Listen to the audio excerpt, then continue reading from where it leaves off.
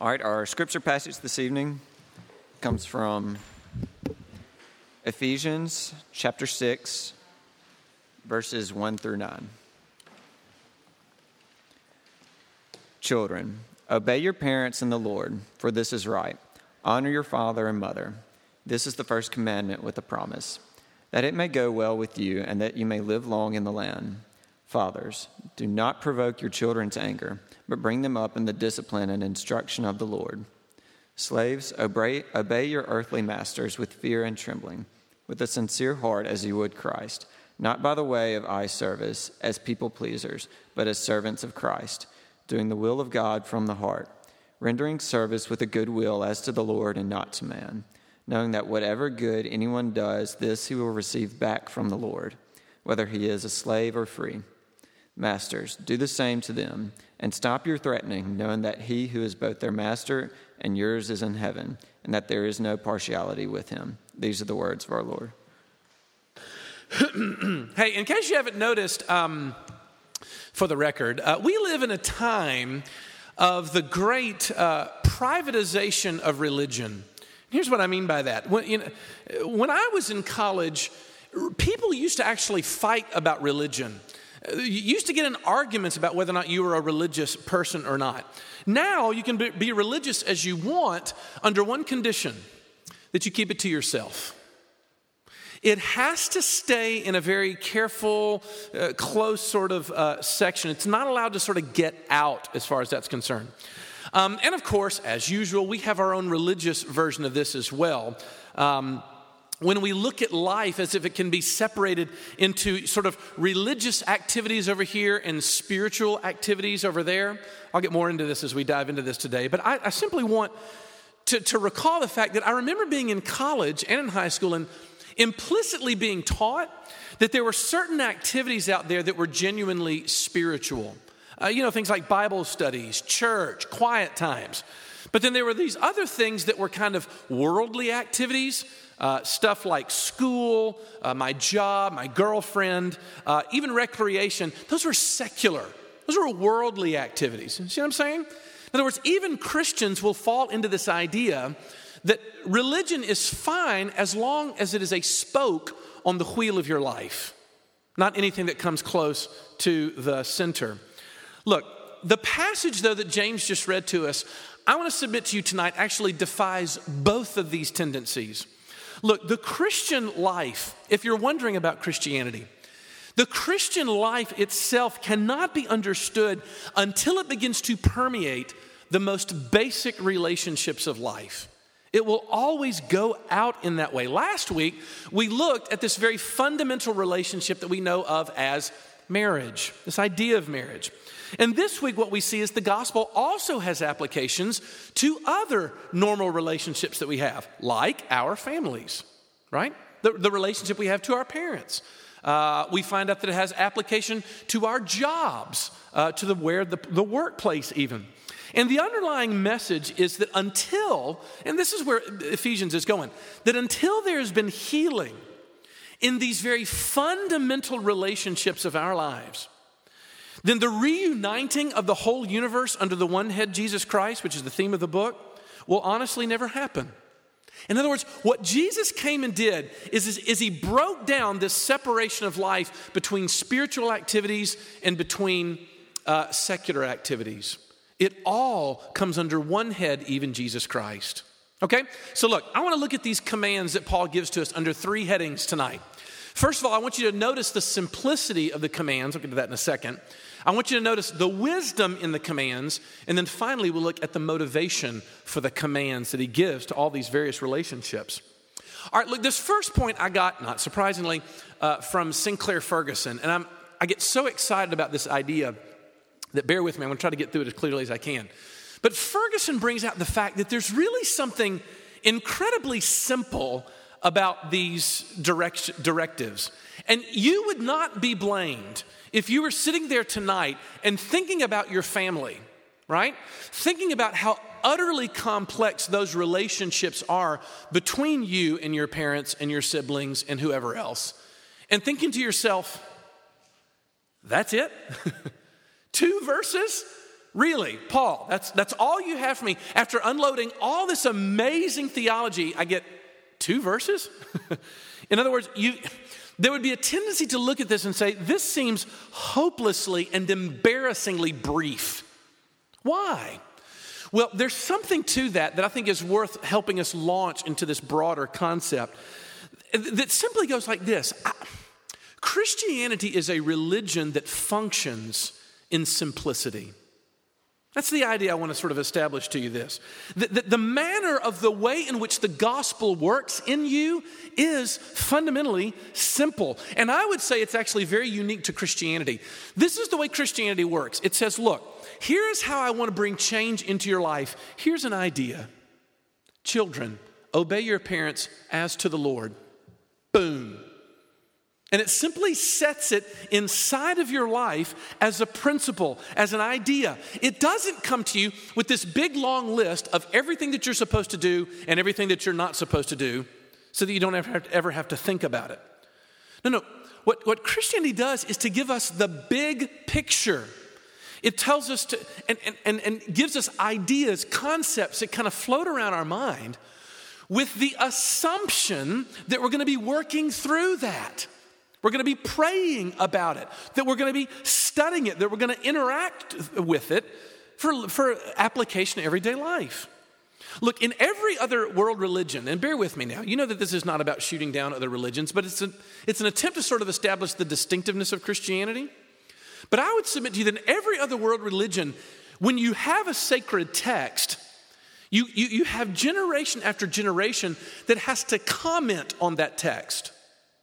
For those of you that grew up in Jewish homes, is this not what the Jewish Mishnah is about? Or for those of you that grew up in Eastern religious homes, is this not what the Hindu Vedas are? In other words, there's constant commentary to try to help people understand what the thing actually said. Christianity doesn't deal with us that way. Christianity looks and says, I'm going to simply get an idea inside of you, and I am going, God says, to entrust you with work. Work it out. Think through it. And I've been trying to think of an illustration of this. And I'll be honest with you, I don't think that this shows itself any more vividly than when we wrestle with the question of God's guidance. You know what I'm talking about? There's a lot of Christians that wrestle through this idea of like, what does God want me to do? How can I discern less God's will? And to be honest with you, it is almost accepted Christian practice in our day to wait for God to tell them what to do, and I always struggle how to describe this, through this, this inward impression that sort of washes over me, and I think to myself, all of a sudden I was faced with this decision, and I just knew. And we describe it with things like, and the Lord just told me that I should, ... whatever. Look, y'all, for people like me, if you're someone who hears the voice of God on a regular basis, I don't want to fight with you about that. But I'll say this, for someone like me, I found myself in a very hopeless maze when I was trying to like divine the sort of secret tea leaves of my own feelings. Does anybody know what I'm talking about here? Like where you're constantly thinking to yourself, wait a minute, was that God's will? I think I felt it. Am I supposed to go talk to that person? Look, y'all, not only is that hopelessly subjective, but oftentimes I see people who are oftentimes the most preoccupied with that inward sense of God's movement that they do so to the exclusion of the clear sense of his movement. And it's not the way Christianity works. Christianity looks and says, here's the principle, now work it out.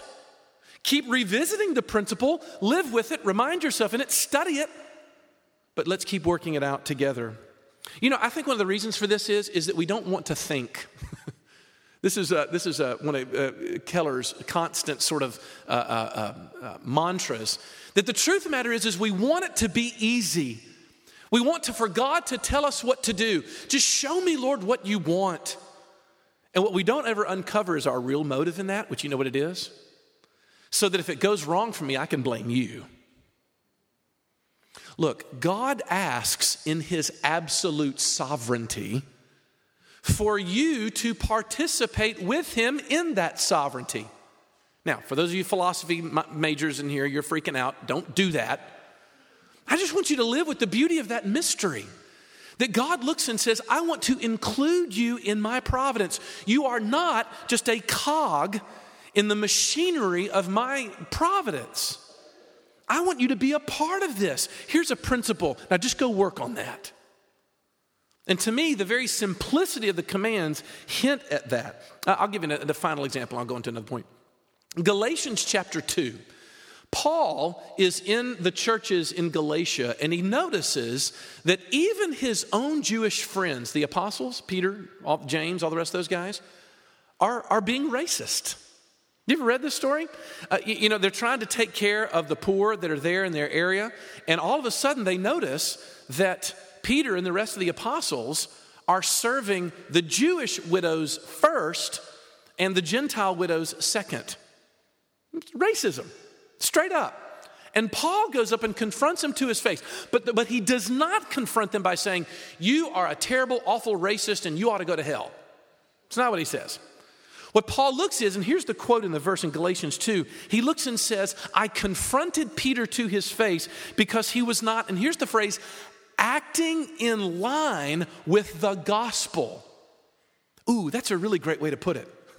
In other words, it's saying that the gospel has lines. There are things that project from the truths and the principles of the gospel that you are capable of getting out of alignment with. And God is simply saying that those behaviors that are incompatible to the grace of God in the cross simply have to be purged from our life. That's the bottom line. And it's going to begin by us taking the simplest of commands and massaging them into our own hearts. Look, y'all, rather than start to grow panicked about what God wants me to do, dive into His Word and begin to see how that applies itself through the rest of it. All right, that's the first point, the simplicity of the commands. I thought that was kind of cool, worth mentioning. Second point. But also Paul throws in all kinds of wisdom. There is so much wonderful practical wisdom for these three different areas, right? He talks about being children, he talks about being parents, and he talks about being a slave. Now bear with me on that last one. We're coming to this. Let me run through what Paul gives as the directions to those three groups. Number one, to children. Hey, by the way, clearly Paul is talking about little children here. The word there, children, that's translated in chapter 6, is the word for little children. But there's a sense in which even when you're a grown child, especially in the time in which you're still somewhat dependent upon your parents. But it's interesting that Paul quotes from the 5th commandment in the 10 commandments to illustrate his point. So let's look at that too. See, in Ephesians chapter 6, he says, children, little children, obey your parents. But in the 5th commandment, he says to honor your father and your mother. I like that word honor because it's very helpful for me. The word there in Hebrew is the word kavod, which means to give weight to something. It means to grant it heaviness, take it seriously. And so the command is basically saying this: your job as a child is to give weight to your parents, proper importance. And I'll be honest with you, I think this is incredibly balanced teaching.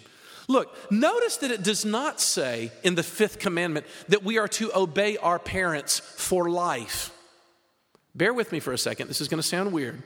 The truth is there are all kinds of stages that you are going to go through as a child of your parents. Tons of them.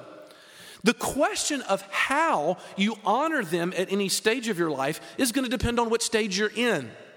When you are a little child and you don't know any better, what does the Apostle Paul say? Obedience. Do what they tell you. Follow their direction. They'll keep you safe. They'll keep you out of the street. They'll make you look both ways. They'll make you eat relatively healthy food, right? Obey your parents. But the older that you get, the idea is that you're supposed to be becoming independent of them. And so therefore they're saying honor. The older you get, you're to honor them. In other words, there are all kinds of parents out there. There are good parents and there are bad parents. I've talked with many of you about your experiences with your parents. But it would not be honoring to your parents to obey them if they were still trying to emotionally manipulate you to follow their dreams for your life and not yours. Let me say that again. For some of you went, wait a minute, what'd you just say? It would not be honoring your parents to obey them if they were still in the process of emotionally manipulating you to following their dreams for your life and not yours. Don't get me wrong, we get direction from our parents. But for many of us, we are still so emotionally tied to our parents in one direction or the other. Some of us are deeply sort of dependent upon our parents. We're afraid to make any move at all without them. That's pathological. Others of us are so angry with our parents that we're rejecting and reacting from them. Guess what? They're still controlling you. Your parents can control you whether you're angry at them or whether you're absolutely dependent upon them. And so Paul looks and says, obey them when you're little, but as you grow older, the command is to honor them, give them proper weight. So how do you do that? A couple thoughts. Number one, speaking as a parent, I would say don't stereotype your parents. This is one of the frustrating things for a lot of parents when I hear them talk. We oftentimes look at our parents, especially in college, as if they are static creatures. They're just kind of what they are, annoying. But guess what? Your parents are still capable of change. I know my parents would say that the last 20 years since I've been out of college have been a time of extraordinary change for them. In their marriage, in their own spiritual lives, guess what? God is still at work in your parents. Don't write them off because you see them not changing. Secondly, you got to forgive your parents. Now look, I got to be really careful about this. Forgiveness does not mean to allow them still to trample on you emotionally. And some of you, I've talked with a lot of you who are in very pathological homes where there's abusive relationships because of parents struggling with anger, sometimes even physical, sexual, psychological abuse. I'm not suggesting that. Those are complicated issues. Come talk to me about that. But I will say this, for many of us, we're dragging around grudges against our parents that don't need to be drug around. Look, y'all, learning to forgive our parents, you've heard me say this before. There is going to come a day when Anna Grace and Caroline and Luke have to forgive Ginger and I for the way in which we raised them. And doggone it, we better pound that into our heads now to be prepared for the time so we can be humble to them when they come to us and confront us on those things. It's time to learn to forgive your parents, y'all. Let them off the hook. Treat them like they're a friend.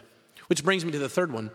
Grow in your independence. Hey, in your parents' best moments, ladies, even though I know she still wants to inject herself into your life, in your parents' best moments, they raised you to leave. This always offends people every year that I say it, but I'm going to say it again. Anna Grace comes up to me, Daddy, who do you love more? Do you love me or do you love Mommy more? My answer is, I love Mommy more. And everybody's like, oh, no wonder his kids are so screwed up.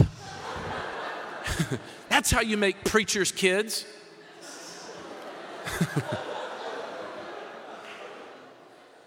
The reason why I say that is because guess what? They're going to leave.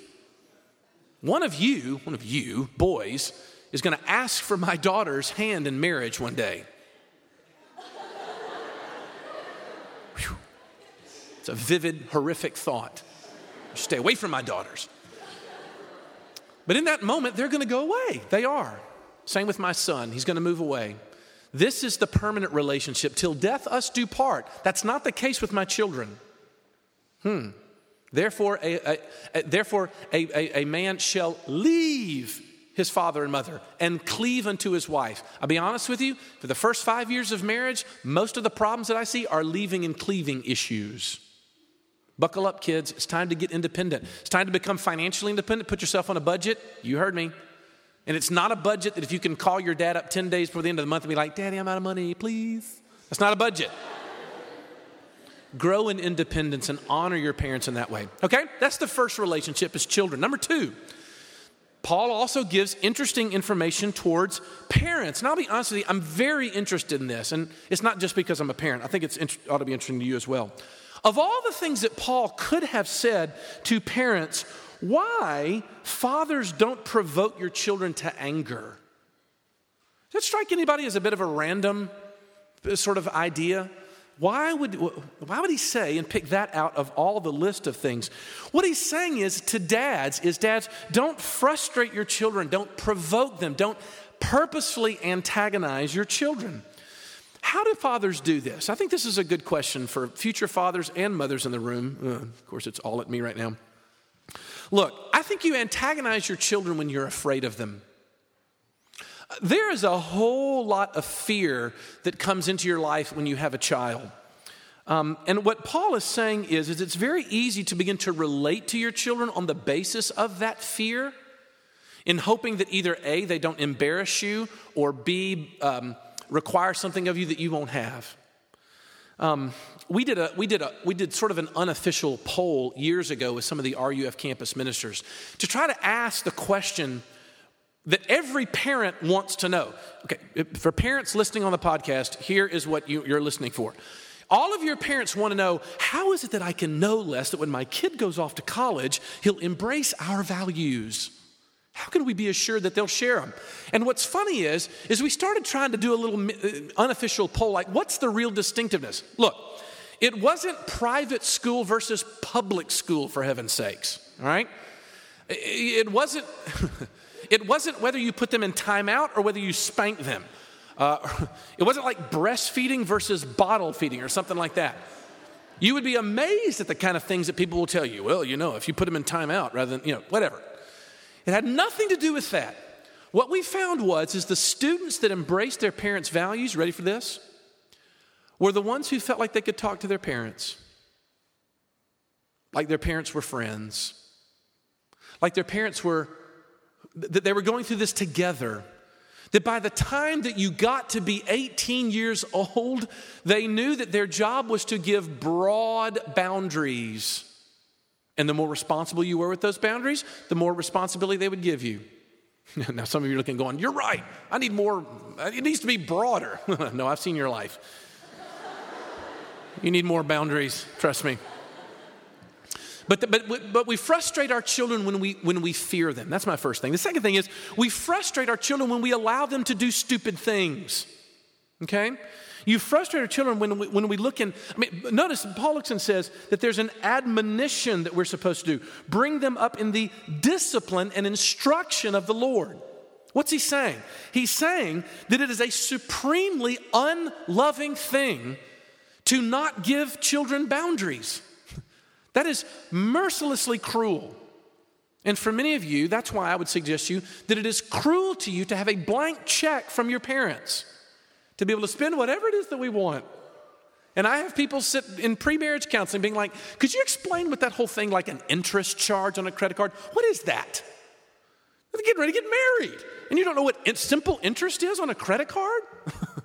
You need boundaries. And your parents are there to do that. And you can frustrate a child by not giving them that discipline. Look, the opposite of love is not hate. You do know this, don't you? The opposite of love is indifference.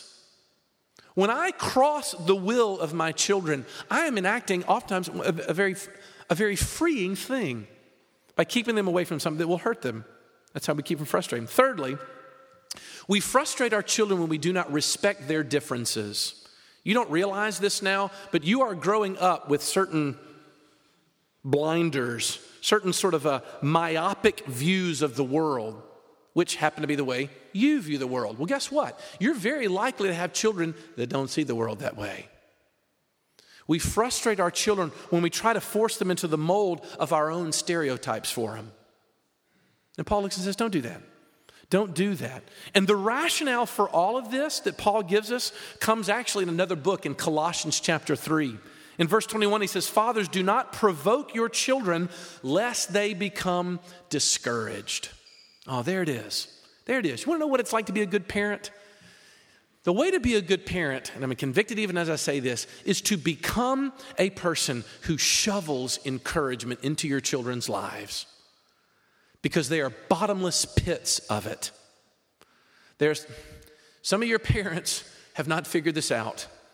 And they don't realize that they sort of thought that their role was to be the one who sort of brings in enough discouragement. Over and over and over again. To find ways to encourage. Okay, so parents, thirdly, talks about slaves and masters. This is the last relationship, slaves and masters. Now look, don't get all hung up on the questions of slavery. Was Paul sort of supporting slavery here? No, he was not. Slavery at that time was overwhelmingly prominent, and it was a very complex institution. Paul is not implicitly condemning or affirming the system at all. That's not his point. It is not the same as early 18th century man stealing, early 19th century man stealing as we had in our country, okay? It's not the same. But what he's saying is we want to establish how we are to live with our jobs as workers who work for somebody. A couple thoughts here. Look, I find it interesting, first of all, that Paul is talking about work at all. You know, a lot of religions think that work is an evil. You ever read the Greek myth of Pandora's box? You know, Pandora opens up the box and evil escapes from this box that she wasn't supposed to open. You know what one of the evils was that came out of that box? Work. That is a totally unchristian view. The Christian looks and actually sees that work was established, that we were supposed to work the fields, as we were, before man fell in sin. Work is a good thing.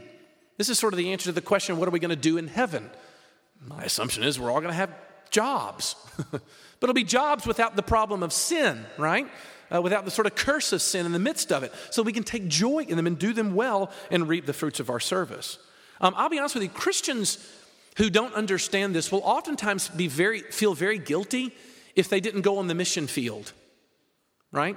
And I'm only pleasing to God unless I go in the mission field. Now, don't get me wrong.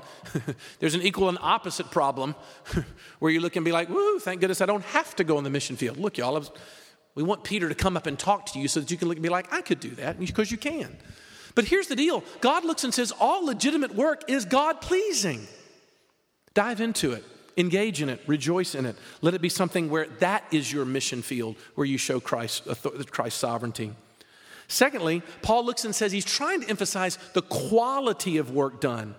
In other words, he comes in and says, I don't want you to be the kind of people who do it merely for eye service. At least that's what I've got in the ESV. I don't know what your translations say. That word only occurs once in the New Testament, which is a little bit weird. We're not really sure what it means, and so they translate it very literally. Eye service is what it literally means. But to be honest with you, I don't think it's that hard to figure out. Paul is saying, don't just do your work because you know your boss is watching. You know what I'm talking about? There was an old study that I studied when I was in college. When I got my degree in communication, my father was super proud to know that his son majored in communication. What is that, son? I have no idea. And the funny thing is I don't either, and I was a major in it. But I remember us talking about this study that was done in some plant in the Northeast back in the early 1900s, where they were studying the effect of certain work conditions on plant workers. And they noticed that as long as the plant workers knew they were being observed, their productivity went up, right? But when they knew that they weren't being observed, they slacked off. That's what Paul is talking about. Eye service. He says, look, I don't want you doing what you do just because you know there's someone's approval that you're trying to earn. Ooh, does that sound familiar? You see, Christians don't do that. You want to know why? Because we have already earned the ultimate approval of the only person that matters.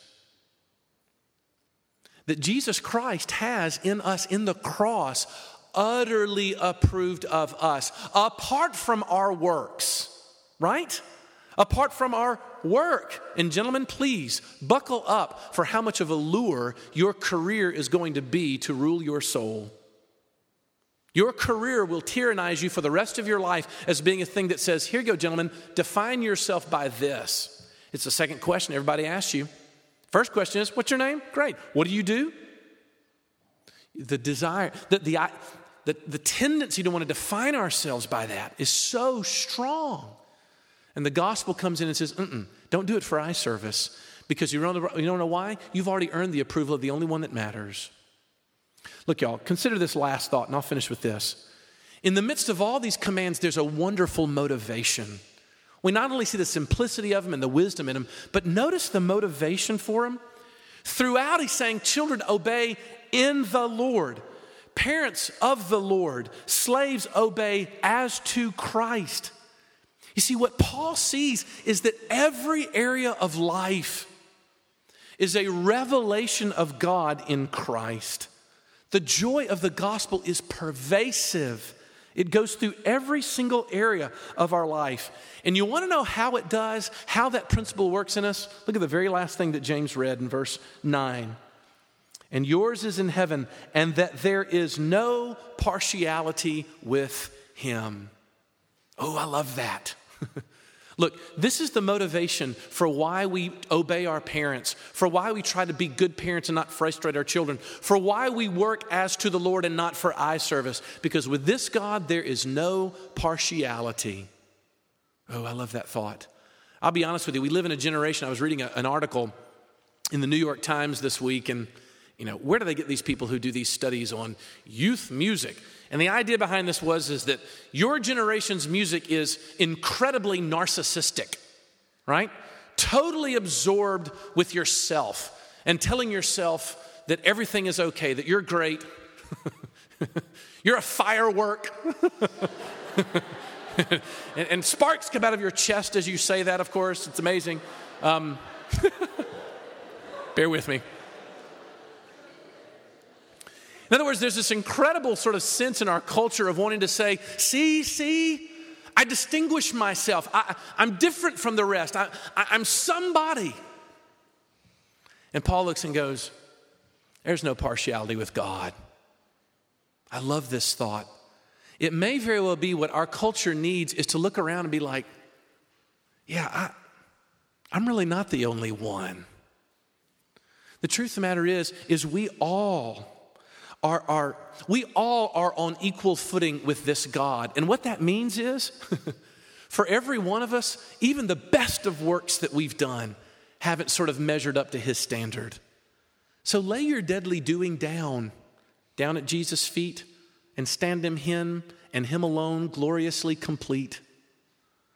But also for even the worst of us, we can look and say that God is not measuring me and looking at me any differently than if I was the best Christian in the world.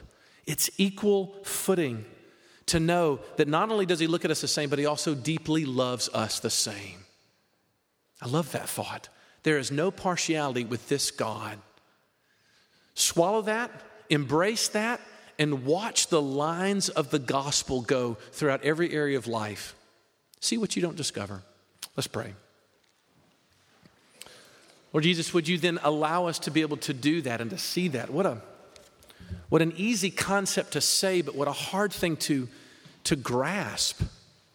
Because we spend all of our time so frantic about distinguishing ourselves from others that we fail to realize that there is such a joy in being able to lay down all of our anxiety, to get off of the treadmill of trying to perform for you, for ourselves, for our parents, for my children, for my boss, that we can look at you and stand in you complete, might actually transform us. Plant that this evening, Lord Jesus, inside of our hearts and help us maybe see the world the way in which we didn't see it when we came in. And help us be changed because of it. For we ask all these things in Jesus' name. Amen.